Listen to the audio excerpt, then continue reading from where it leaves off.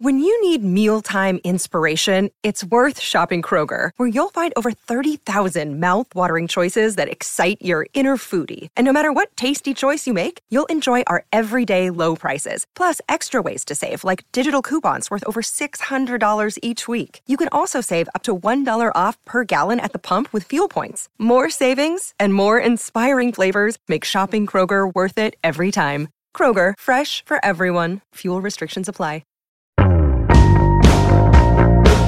Hey, I'm Brian Hyatt, and this is Rolling Stone Music Now. I have with me Brittany Spanos and Rob Sheffield, and we are going to talk about Olivia Rodrigo. This is actually the second time already that we've had a chance to talk about Olivia. We were pretty early talking about her on an episode in February, which also delved into the greatest debut songs of all time, and I think some people were like, really, they're already putting her with the best debut songs of all time, and aren't they a little too excited about this artist with one song? And those people were wrong. We were right. Yay. Because, her album Sour is just provides a plethora of delights. She is basically the biggest new artist of the year. There is, unfortunately, a country guy named Morgan Wallen who is perhaps best known for uttering a racist slur, and he technically topped the sales equivalence charts over Olivia. I would recommend checking out our colleague Amy X. Wang's piece about that and how no one really wants to reckon with that. But she's right. No one wants to reckon with that. I don't want to reckon with that. We're going to talk about Olivia Rodrigo because we like her better. That is our right. So it just seemed like a good time. Part of it, of course, is that Olivia was in the White House this week. And what a charming visit that was, very much in the vein of Elvis Presley getting a vaccination back in the day. She came out there and told everyone to get a vaccination, told young people to get a vaccination, and was very poised there on the podium. In an incredibly iconic outfit, too. Yes, please. Those giant white pumps, the very clueless sort of plaid suit, like clueless Elwood, just kind of, in the White House. There's a lot of tweets about how it was very much like a new rom-com, like a new White House rom-com was like about to emerge, and she's like the first daughter or something. It's very good outfit. Yeah, an absolutely fantastic, beautiful, and historic moment that let us know America is back. America is back and sadder than ever. Absolutely. You didn't mean what you sang in that song about America, but America is back. And it's brutal out here. It's brutal in the White House. And also love that her visit to the White House was the exact 1-year anniversary of her getting her driver's license. Oh my God. Imagine this year of, as Jen Psaki would say, traversing red lights and stop signs to arrive at the podium in the White House. The thing about Olivia, speaking of proving us right about everything, I have to point out that, we did this episode a few years ago, and I was kind of at least pushing the argument, whether I believed it or not, about whether, rock is dead. And certainly the traditional idea of rock as bands being at the top of the charts has seen better days. But Rob, and I think Brittany as well, we're just making the obvious point that, Taylor Swift is rock. Taylor Swift is the rock star. And I think what obviously, as her writing credits tend to suggest, Olivia saw that as much as anyone, and she's an heir to Alanis Morissette. She's an heir to, if Taylor Swift can have heirs at her very young point in her career, and progress from Lorde, and from Paramore and Elvis Costello, and just taking on these traditions in a way that I find utterly fascinating. Yeah. It's like kind of wild to think, especially like the specific kind of rock that's come back this year, I guess over the last year, where we've seen like this pop punk revival more specifically, where Good For You really fits into that. And I feel like Brutal is like a little bit grungier, but also sort of has that same sort of early 2000s emo pop punk fusion going on. And that's also a credit to Dan Nigro, who comes from the emo scene, and that's his roots in music. But we've seen that come back so much, like Willow making the pivot to pop punk, which has been incredible. We've seen sort of like this Avril Lavigne come back, of course, the Machine Gun Kelly album, and basically so many artists have been kind of toying with it. And we're seeing this kind of, it's like the perfect sort of angsty music And there is so much angst already in Olivia's ballads. Like, they are just about this like great teenage heartbreak. And so it feels right. Like, it felt like kind of weird at first, I think, to people that were like only New Driver's License, that all of a sudden we were like at this kind of Paramore-esque song, like Good For You, also blowing up. But it makes sense. Like, everyone's so angsty. We've just spent a year inside like this ongoing pandemic. There's like so much to be angsty about, and like life is just weird, and you're a teenager, and like, why not kind of have that ennui come out with just a lot of guitars and just saying, who am I if not exploited? It's all very perfect and appropriate. Absolutely. And, you know, I've been thinking a lot about what's going on with this sort of, I hesitate to say rock revival, but a revival of elements of rock in the pop mainstream. And, you know, the other big player in it, of course, is through the artist he works with. But Jack Antonoff was talking to me about the fact that both in his mind and everyone he works with, Taylor, Lorde, et cetera, down the line, even Lana Del Rey, there's been this feeling over the past, couple years, that the thing to do now is to go back to what he called an organic sound. Mm-hmm. Everyone suddenly was excited about, and you started to see it on Lover, I think, you know, where all of a sudden there was this sound of a band in the room, even if the band was actually just Jack Antonoff. But there was this push towards, hey, guitars, drums, but finding ways to make it modern from his end. And on the other end, there is this, as Brittany was talking about, this pop punk thing that's happening big time. And that's someone else I talked to recently, Travis Barker, is weirdly like this weird big force behind the Machine Gun Kelly album. And it's so interesting to see Olivia take from both of those things and become the biggest new artist of the year. It's like she's at the forefront of whatever's happening. Rob, what do you make of that aspect of all this? Well, it's yet another facet of the Taylor factor, right? That the idea of the rock star that, you know, she all the way stepped into from the very beginning and basically has redefined the rock star for this century. And so, you know, the rock star moves that she's been doing, you know, she was still a literal teenager when she was bringing Def Leppard on CMT so they could jam together on Pour Some Sugar on Me. You know, she's never been coy about aspiring to rock stardom, a guitar hero. And we're seeing her influence just everywhere in terms of, I mean, as you know, from like the times we've talked about, you know, the rock is back thing before, I've like just so little patience for the like, oh, rock is dead thing that, you know, people have been saying, you know, since... I like to say rock is dead once in a while just to like see you flush. I'm really sorry. Yes. Yeah. I'm like, oh my God, you know, like people have been saying that constantly since the 80s, probably since before that. It's always so demonstrably untrue. But, you know, it's funny to think of people saying this now while Good For You is the number one song in the country pretty much all summer long. And just a huge example of the Taylor effect. I remember seeing Taylor on stage for the first time. It was the Speak Now tour. This audience full of little girls who were just hanging on all the guitar moves. And I was like, all these girls are going to start bands. I can't wait. And, you know, now we're at the age where like all those girls, that's the Olivia, Billy, Lorde generation that Taylor has kind of like willed into being. Like Springsteen willed, you know, John Cougar and Bryan Adams and everybody into being. But that Taylor influence is really kind of amazing.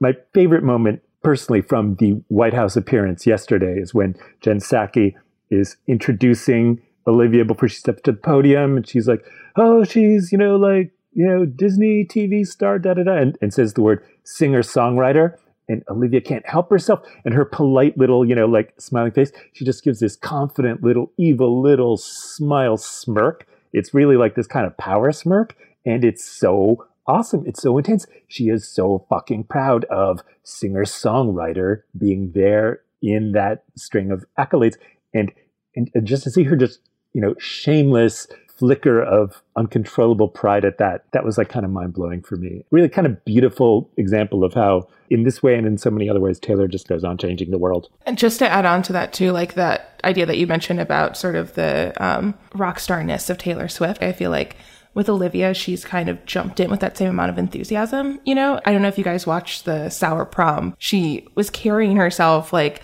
she's been performing these shows. Like that was like a show that she had been doing on tour for a year. Like it felt like a finale to that. It was just like such a confident display from her and so good.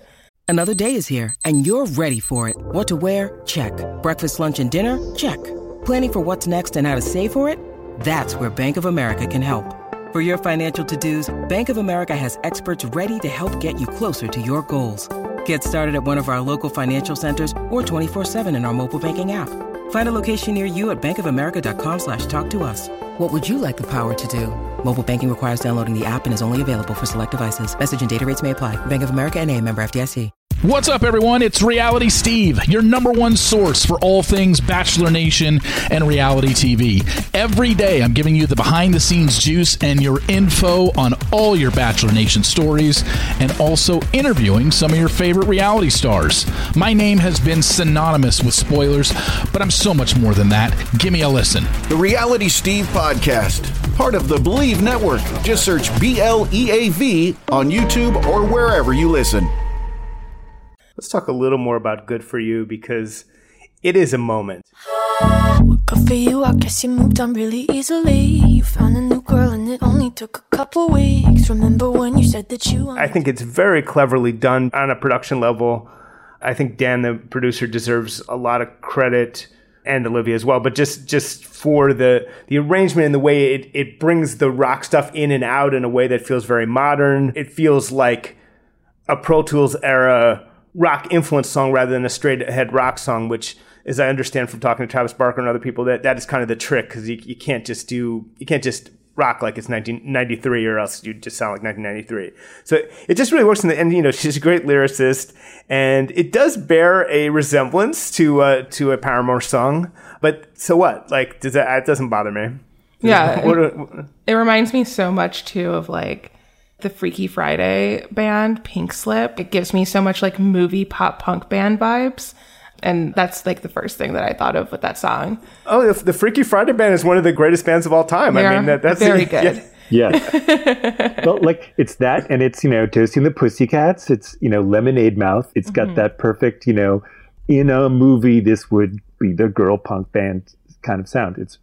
It's really like, yeah, it's really amazing that way. The Pink Slip comparison is really kind of genius. I think that's a whole fascinating topic is the subterranean Pink Slip influence on modern pop culture. Well, it's very interesting that now we're really going to detour. There's reasons why I've seen the movie Freaky Friday about 10 times in the last few years. This is my domestic situation. And so, yeah, there was this band called Lash from Australia, and they had this song called Take Me Away. And it is the song that they perform in the Freaky Friday talent show that Jamie Lee Curtis has to pretend to play guitar on and all that. And yes, if you listen to that song and kind of multiply that by Paramore's Misery Business, and if you kind of bring in the other stuff, a little Alanis, you do start to get towards the end, as Rob said, Josie and the Pussycats, for sure, which allows me to present Adam Duritz as an influence on all this. That makes me very... Everything comes back to Duritz. Adam Duritz, unheralded co-writer of a couple of the great songs on the Josie and the Pussycats album. So we get to bring it back to Adam Duritz, which always makes me happy. 6 Degrees of Mr. Jones is constantly fascinating to me. The Duritz centricity of that worldview is inspiring to me. The nucleus of pop music, Mr. Jones by Counting Crows. Everything is just a little more funky than Bob Dylan. I just want Rob to ease up a little bit on Counting Crows. I'll get there someday. What? Yeah, I know. I'm not anti... Man, we've karaoke'd a Long December together. That's true. Don't try to turn me into a Duritz phobe. I love but that. But imagine man. It's the power pop Counting Crows that we got to hear, just not enough of, like Einstein on the Beach. But anyway, we digress. One of the things that is phenomenal about the Olivia Rodrigo album is that it begins with a blatant homage to Elvis Costello. And that's when I knew, we're really in some different territory in the song Brutal. Because, who does that in 2021? And it is just as much of an evolution of it as Pump It Up, which is the song that is interpolated or paid homage to, was of Subterranean Homesick Blues. And Elvis Costello, charmingly, posted a rare tweet to make it clear that he was absolutely delighted by it, because of course he is. Like, it's who else is paying tribute to Elvis Costello on the pop charts in 2021? And there's also someone brought up a story where Bob Dylan was gave an elaborate sort of verbal prank to Elvis Costello, telling him that aren't you mad about what U2 did to your song? They stole it from you, man. And Elvis was like, had no idea what he's talking about. Then he realized that he was talking about the song Get On Your Boots, which sounds a little bit like Pump It Up and a lot like Subterranean Homesick Blues. And so this is Dylan decades later giving him shit about Pump It Up, which is amazing. But again, a side note.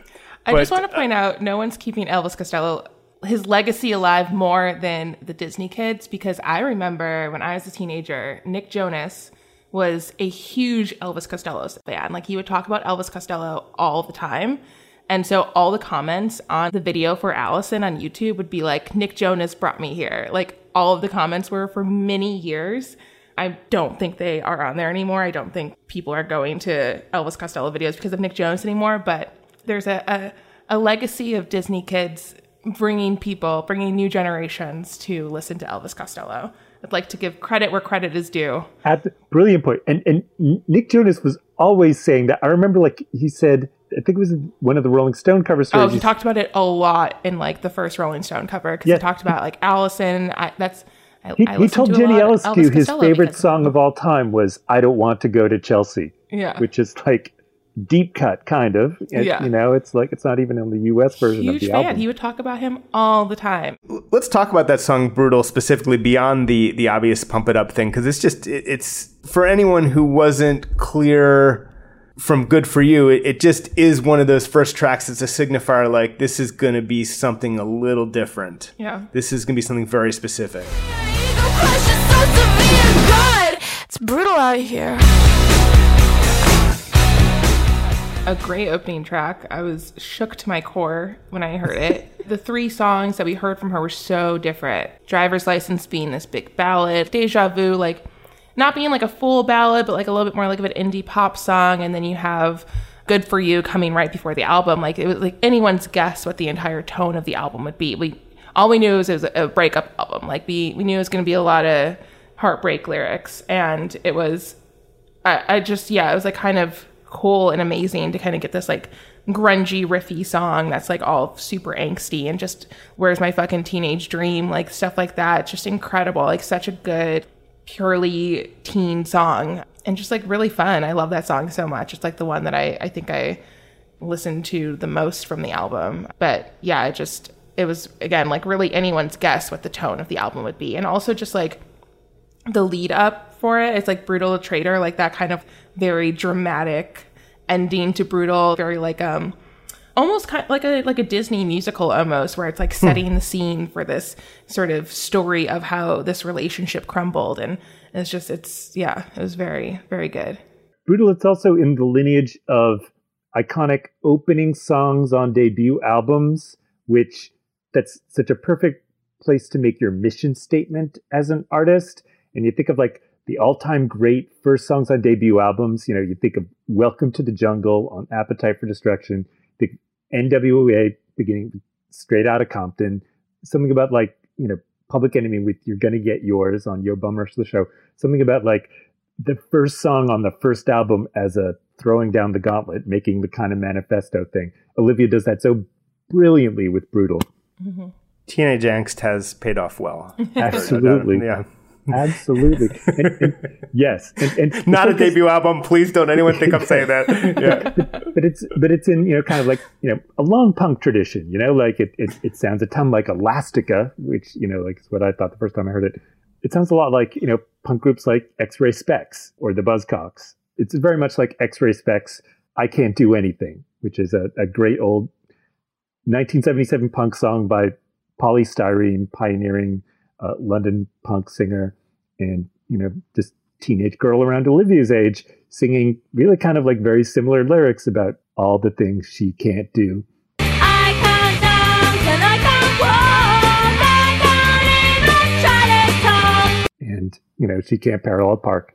And it's such a beautifully defiant sort of opening song for the album. It really sets the tone. I feel like Teenage Angst has weirdly not been as much of a topic for a while, and it just reminds you of the currency and power of some really good, just full-on classic teenage angstiness when presented so artfully. Just works. And you know, I will say there was this odd thing as much as we think all the like sort of rockism battles have been fought and all the kind of music snobbery stuff has been fought, there was this weird thing where there was some sort of, I don't know, like, I hesitate to characterize them, but you know, a couple music writers who are maybe a little crankier were getting mad that adults like this album. And I find that so deeply peculiar. I tweeted about it at the time. What the hell is that? Maybe one of the most frustrating discourses, because I think what's happened and why we sort of lack that same sort of teenage angst, right, that we got, again, from pop punk, from, you know, like, I think of, like, Avril Lavigne, and I think of, you know, just, like, any sort of, like, young artist kind of being like, okay, like, I'm a teenager, life sucks, and, like, this is what's going on. And I think we just, like, expect for teenage artists to be taken seriously, to present themselves as older and to present themselves as sort of like wanting to be an adult.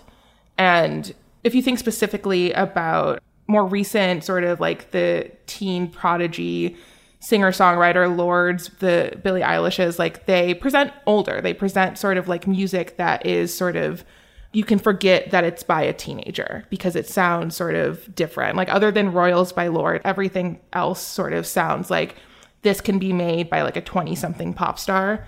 But it's just, that's what makes it so weird too, because it's like, but the things that they were singing about weren't much different. Like it was still coming from the perspective of a teenager and there was still all this stuff.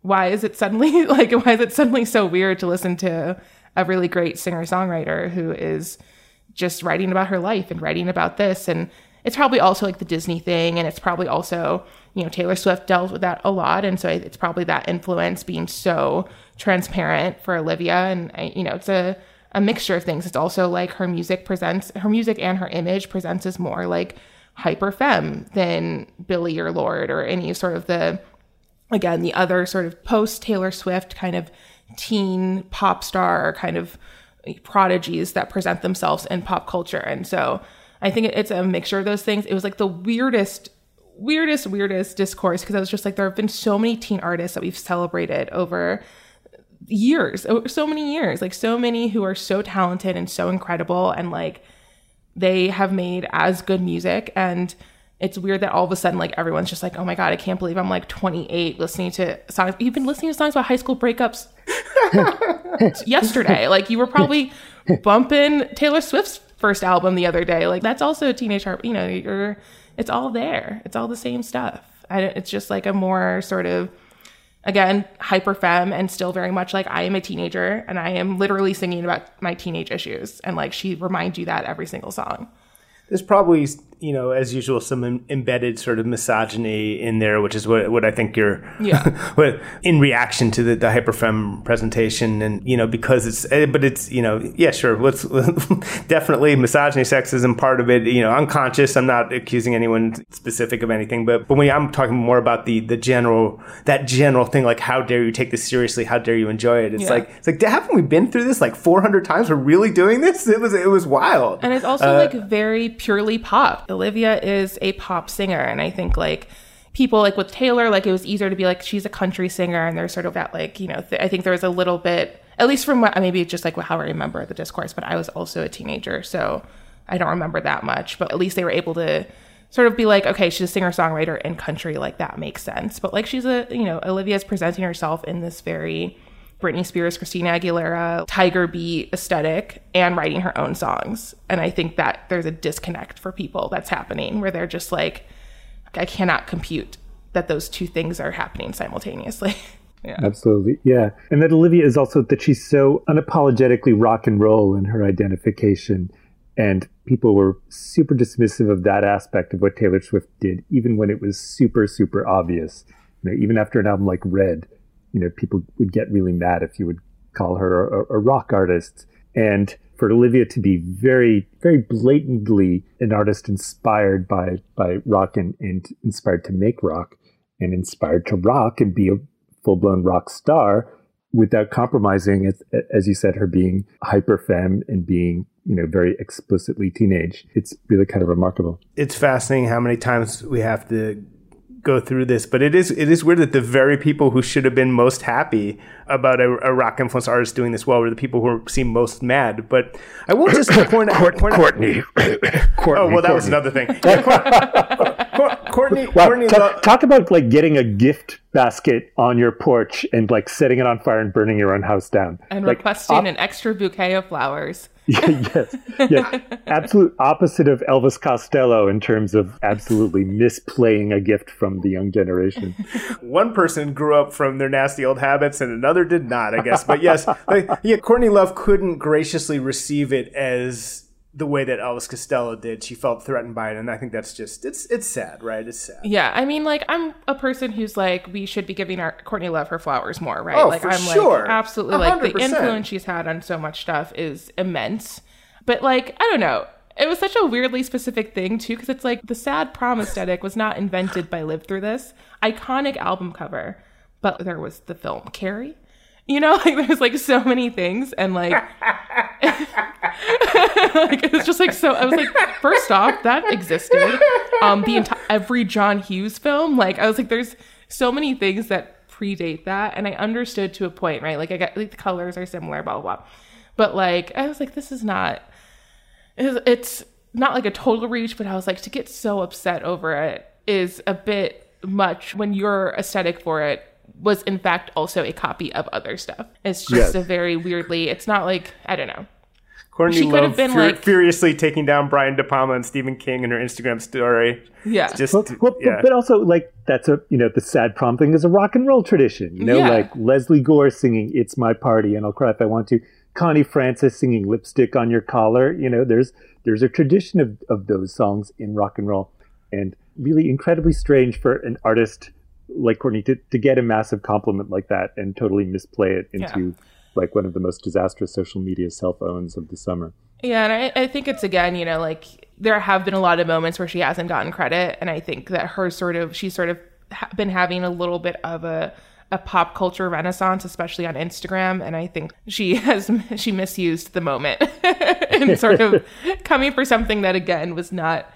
If she were in like the Elvis Costello position and she wanted to get mad that there was like a riff or something pulled out, and then, like whatever, like that's a different argument. But I was like, the sad prom thing, that's simply not an invention of Hole's Live Through This. I mean, I love Courtney Love. I love Hole. Her records held up. I've actually been on a big Hole kick. So no disrespect there. I mean, like she's awesome. And and at the same time, to almost go back on what I said, it's sad, but I also do get it. If you're feeling like everyone was giving you the flowers that you deserve, you wouldn't lash out like that. It was just unfortunate that she chose to lash out in the wrong spot. You wouldn't receive the flowers and then set them on fire. Isn't that a lyric from Live Through This? I think it's a lyric from Good For You, actually. But it did. I was just going to say, it set off such like a big... there's a great Pitchfork article by Quinn Moreland that I want to shout out that went up yesterday about who owns the teen girl aesthetic. And I think that really set off a big conversation about it, just because there was a lot of this idea that Olivia Rodrigo had ripped off Pom Pom Squad for the cheerleader aesthetic, which again, like not invented by one band or like Slut Ever, like, it's like stuff like that, where I think there was a big conversation about that. And also saying that those bands ripped off Rookie Magazine and Petra Collins, who directed the Good For You video and also shot our Billie Eilish cover. Like, there's been such a conversation around where does this start and who does it end with? And it's one of those things where those are just such big, not even huge cultural facets that people grew up with. And in Olivia Rodrigo's case, didn't have the high school experience and has been very sort of like, I'm recreating that in the aesthetic of my like sort of last year as a teenager, kind of making my own prom and dressing up as a cheerleader in this video. So it's been a very fascinating sort of conversation around it that's sort of ended in nothing. And we can confirm, yes, Olivia Rodrigo did not invent being a teenage girl. That is true. So I wanted to return to the success of Good For You. As Rob pointed out, it's a huge #1 song, and that is really significant. In part because it has loud, distorted guitars on it. And Travis Barker, who would know better than anyone what the sort of parameters are for commercial pop punk influenced music right now, was even recently still under the impression that if you put loud, distorted guitars on a song, that it can't really be played on pop radio. That's something that radio programmers have actually put up a wall against. And I've heard that from other people over the last few years, they think that's 90s. They think that signifies something that they are no longer want to be involved with. And here we have a song that so blatantly and proudly uses that sound and rocks so hard and awesomely, and it's the number one song. That is significant, I would say, don't you think? Yeah. I mean, there's that, and there's also there's a rock band blowing up too. Like the top 2 on Spotify are like "Good for You" and like all these songs by Måneskin, who won Eurovision, who are like kind of like 70s glam rock. It's like people just like are into it right now. Where does it go from here? Because this is one of everything obviously is sped up now, and I think that's the other thing we're seeing is just like the speed with which this happened strikes me as fairly incredible. So what are your predictions for the future? Not even with Olivia Rodrigo. What's going to happen over the next 5 years in geopolitically, socially? I think, Rob, you can nail this. Tell us everything. Well, okay. First things first. Olivia becomes eligible to run for president in the 2036 election.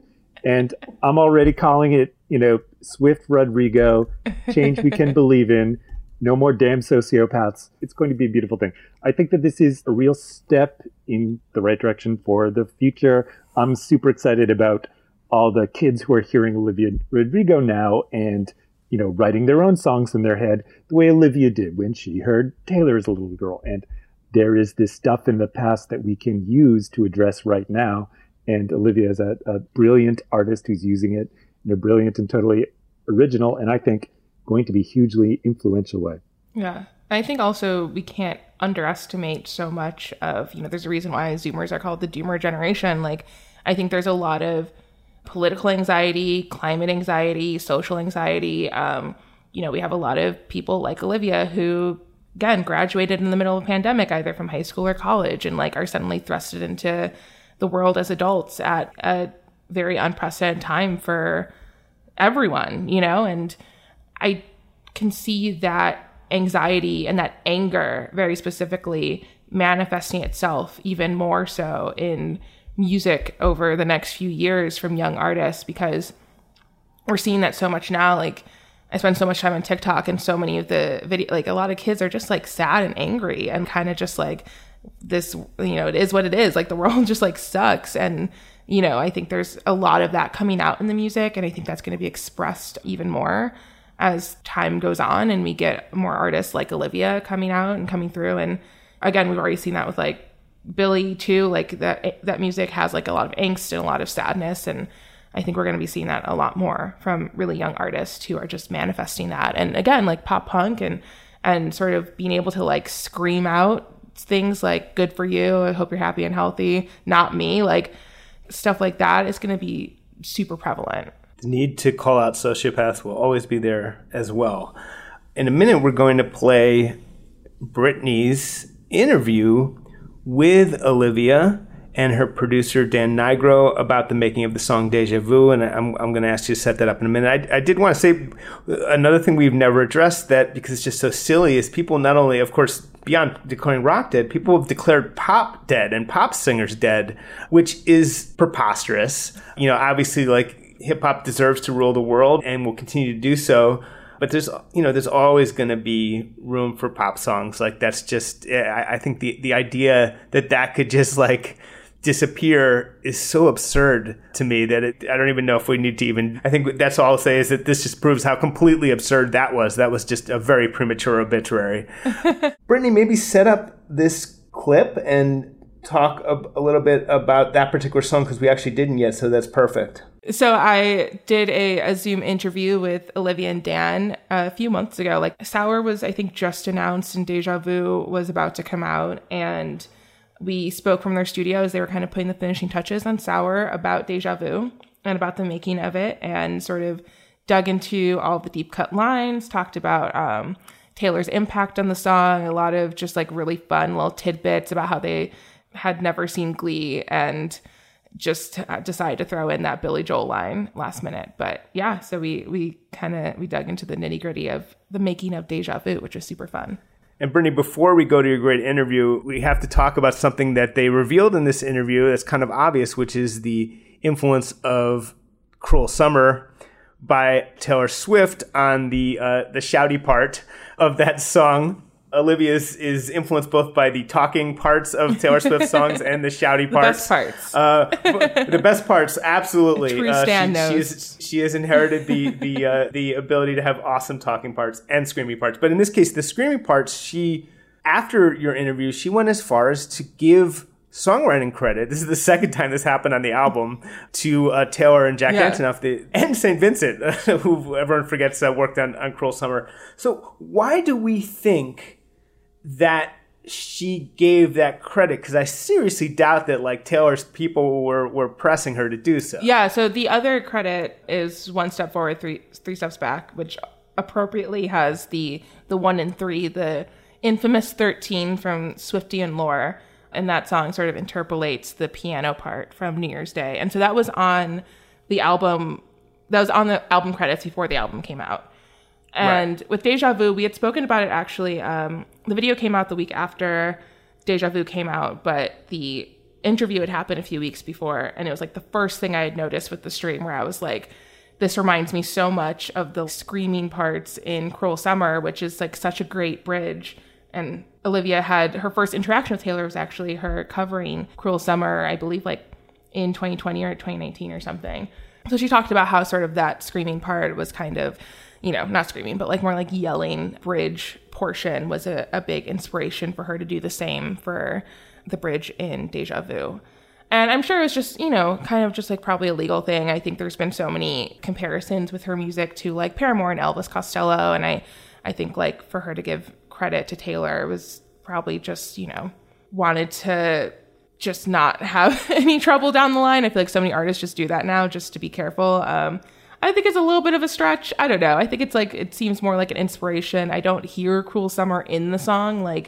They are two very different songs to me, but it's just that style is very Swiftian. And I don't know. That's my opinion on it, is that I don't think she needed to give the credit to Taylor and Jack and St. Vincent, but it's fun that she did. It's a nice, to have two Taylor co-writes on your debut album as a huge fan is probably very exciting to just be able to see for her. But total shout out. It's really beautiful.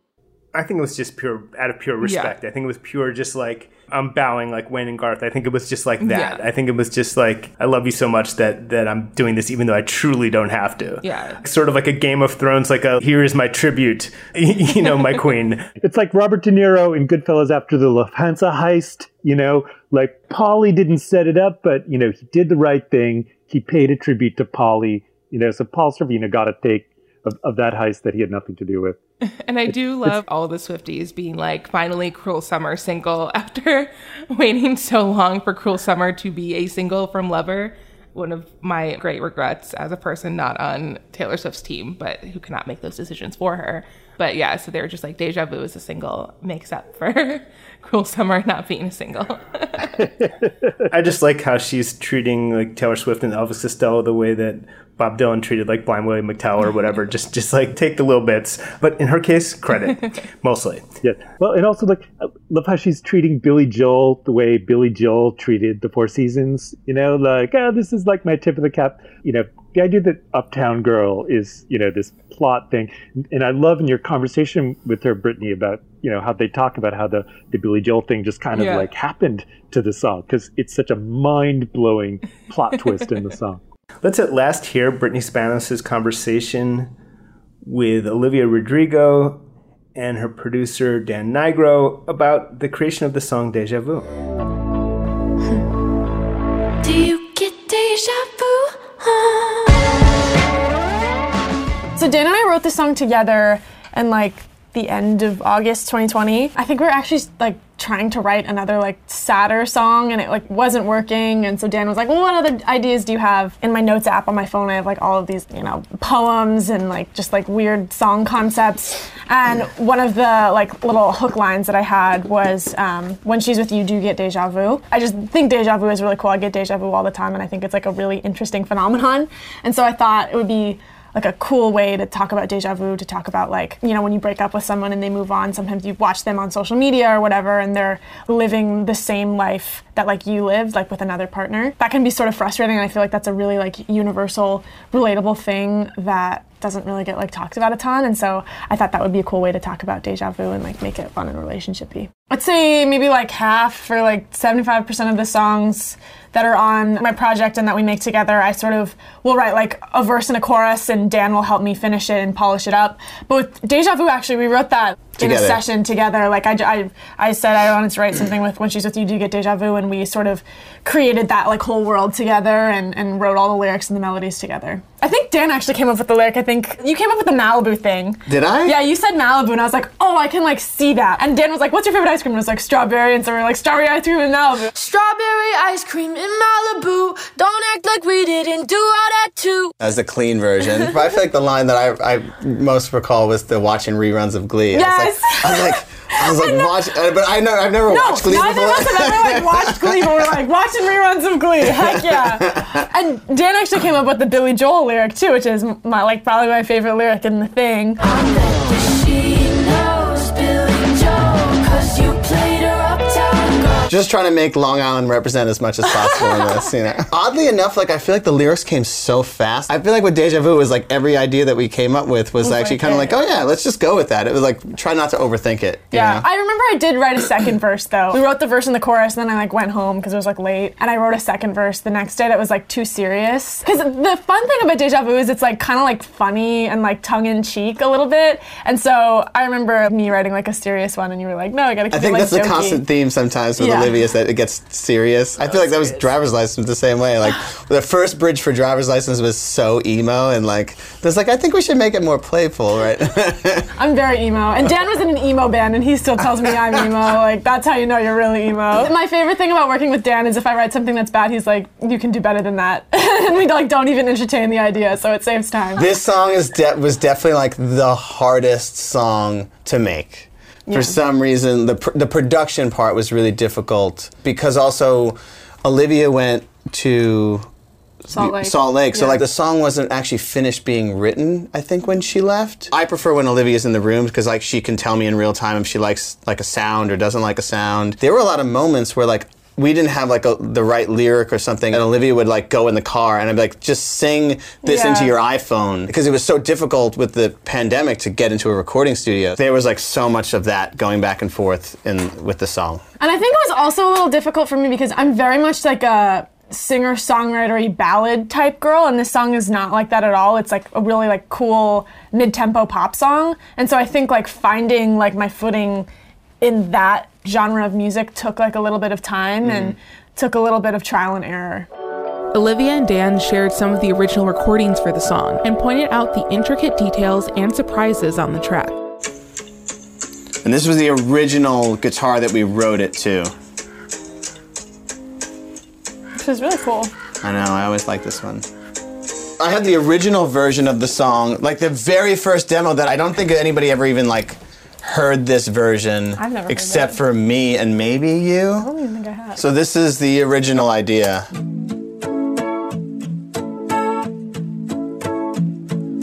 Car ride to Malibu, strawberry ice cream, 1 spoon for 2 and trading jackets, laughing about how small it looks on you.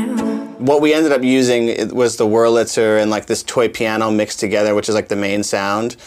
And like I just wanted to feel somewhat like, I guess psychedelic's the word, like I just wanted to feel like a little off-putting. I really love that. I love like how the verse is so like serene almost. It's like it's like painfully calm. Because the lyrics are so saccharine in the beginning, purposefully to like let you into the chorus. What's clever about the song is that like the chorus is not what you just don't expect the lyrics to turn to what they turn into. So I think it's about that, is like to kind of like engage the listener in a way that makes them feel like they don't actually know what they're about to get. When they say, saying I love you in between the chorus and the verse, Do you want to give that away? Do you want to give it away?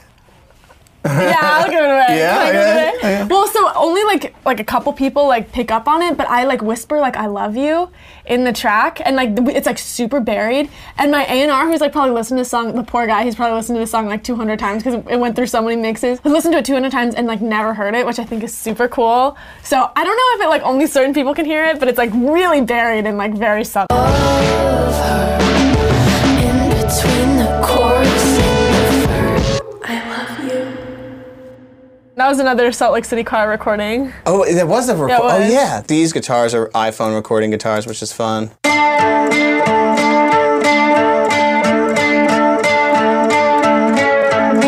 And then obviously the jazz vacuum. Okay, so actually, one of my Dan refuses to call saxophones and insists that we call them jazz vacuums. And there's actually a lot of jazz vacuums on Olivia's recordings. So one of my favorite parts is I had an incredible musician named Ryan do a lot of flutes and saxophone in this song, which I just think sound incredible. All these.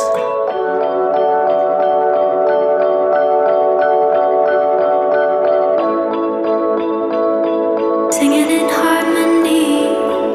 I came into the studio one day and I was like, Dan, I hate Deja Vu. I don't like it. I don't want to put it out. The second verse is boring. And if I was listening to it, I would just turn it off. I was like so sad. And he's like, well, if like the second verse is boring, let's like make it more interesting. And so we like changed the melody and we put some like, I just like love like gang vocals. I love like yelling over the top of songs. And so we like added some of that. And then I feel like it like really raised the energy of the song a little bit. Well, we tried so many things. Yeah. Well, you were still in Salt Lake, and you were like, it's boring, the song is boring, so I like sped it up, and then I sped it up a little bit more, and I was like, I don't think it's the speed of the song, and then I tried adding like other instrumentation, and I was like, it started to sound weird. You just don't think like to change the song. Yeah. You're like trying to change the production for so long, like how do we make this more interesting with the production? But ultimately at the end it was like, oh no, we just have to actually make the song better. You know? You get your friends to comment on our photos just so you seem nice. Wait, that's a different song. No, it's not. There's a different melody. We had a lot of different ideas for this thing. Yeah, this was a worker. We like worked on this one. Yeah, I don't think we ever actually knew when it was done. I think it just had to be done. We were just Literally, like, there was like the label was like, you have to turn it in by like today. And we were like, okay. We wanted to write a bridge. I think that was like the last part that we wrote. I wanted to be like really high energy, because you know the rest of the song was like very like serene and like eerily calm. But I wanted like the last bridge to kind of like go crazy, and I love Cruel Summer. It's one of my favorite songs ever.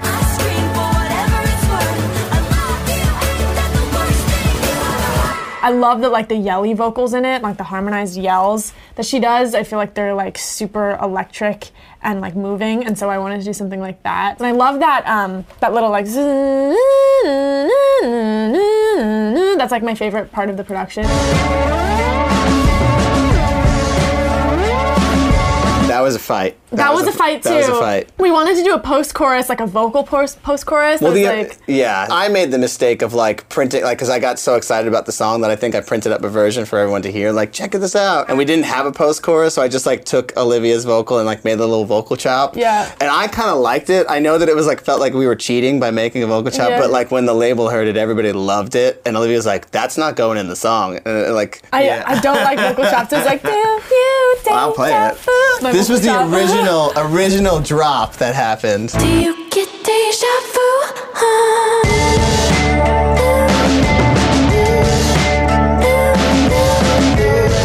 I was like, I don't know, it's like not my thing at all. I love like synths, and it's actually a synth in the thing. It kind of sounds like a cool like warped guitar, which I like. It's a mellotron. It's just like Yeah. a super distorted mellotron sound. But I like love that sound, and it feels so like dirty and like raw. I'm happy we went there. I feel like I made the mistake of like making an early bounce it was because we were good. excited. Driver's License picked up steam much faster than Olivia ever could have imagined. I was curious how its immediate success affected the making of her second single. We chose this song to come out after Driver's License, probably in September. Like, we chose it a long time ago before Driver's License ever came out. You know, I didn't have to like choose the next single knowing that Driver's License kind of was this huge success. So that definitely took a lot of the pressure off. But us and my team really didn't want to like do the safe thing and like put out another heartbreak ballad. I just think, you know, people probably would resonate with that, and they resonated with Driver's License, but we really wanted to show that I'm a versatile songwriter and a versatile artist, and I can write like heartbreak songs, and I can also like make like cool like alternative pop songs and stuff like that. So I just didn't want to be like pigeonholed into like the like heartbreak ballad kind of girl thing. So yeah, Driver's License did give me a lot of confidence in that regard. It's really true, like people really resonate with authenticity. You can have like this catchy melody and like the greatest production ever, but truth and like vulnerability is really what people resonate with, and that's always gonna stay the same no matter what genre of music you do, no matter if you do an up-tempo song or a down-tempo song. And it's also just like cool, like I just love writing songs, and like Driver's License means that probably other people are gonna like listen to my other songs, which is just such an added plus. So yeah, that's really cool.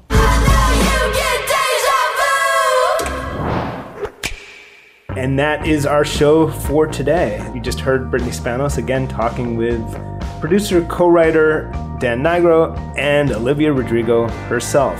And thanks so much to Rob Sheffield and Brittany Spanos. We'll be back next week here on Sirius XM's Volume, Channel 106. In the meantime, we are a podcast. Subscribe to us as a podcast. Download us as a podcast. Do leave us a nice review on iTunes if you can, on Apple Podcasts actually. And, you know, if you're going to chide us for liking pop music, maybe just reconsider, just don't leave that review. But even if you don't like pop music, thank you for listening, and we will see you next week.